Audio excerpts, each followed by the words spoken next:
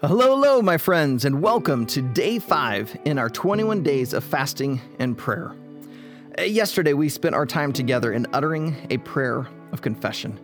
As you listened through yesterday's devotional or prayed with me on the suggested prayer, perhaps you noticed a conflict within you. Part of you wanted to confess your sin, but part of you possibly hesitated to do so.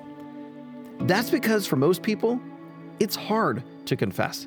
Confessing your sin acknowledges your imperfection. Many of us don't like looking at our flaws. It isn't fun seeing the ugly parts of our lives. And yet, by going through the pain of confession, something happens. Oftentimes, after confessing our sin, we experience peace. I so want you to experience peace. I want you to know the type of peace that surpasses all understanding, as Philippians 4:7 describes it. Because when you know and live in peace, you will have greater joy in life and be a blessing to everyone around you.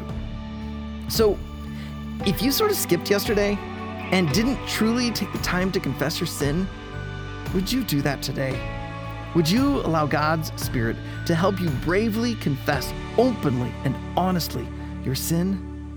Because I want you to take a step toward an inner peace that can only be found through applying the gospel. So would you let the words of Philippians 4:4-9 encourage you? Rejoice in the Lord always. Again, I will say, rejoice. Let your reasonableness be known to everyone. The Lord is at hand.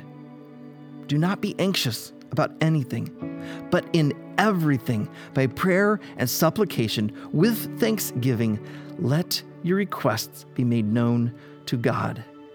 And the peace of God, which surpasses all understanding, will guard your hearts and your minds in Christ Jesus.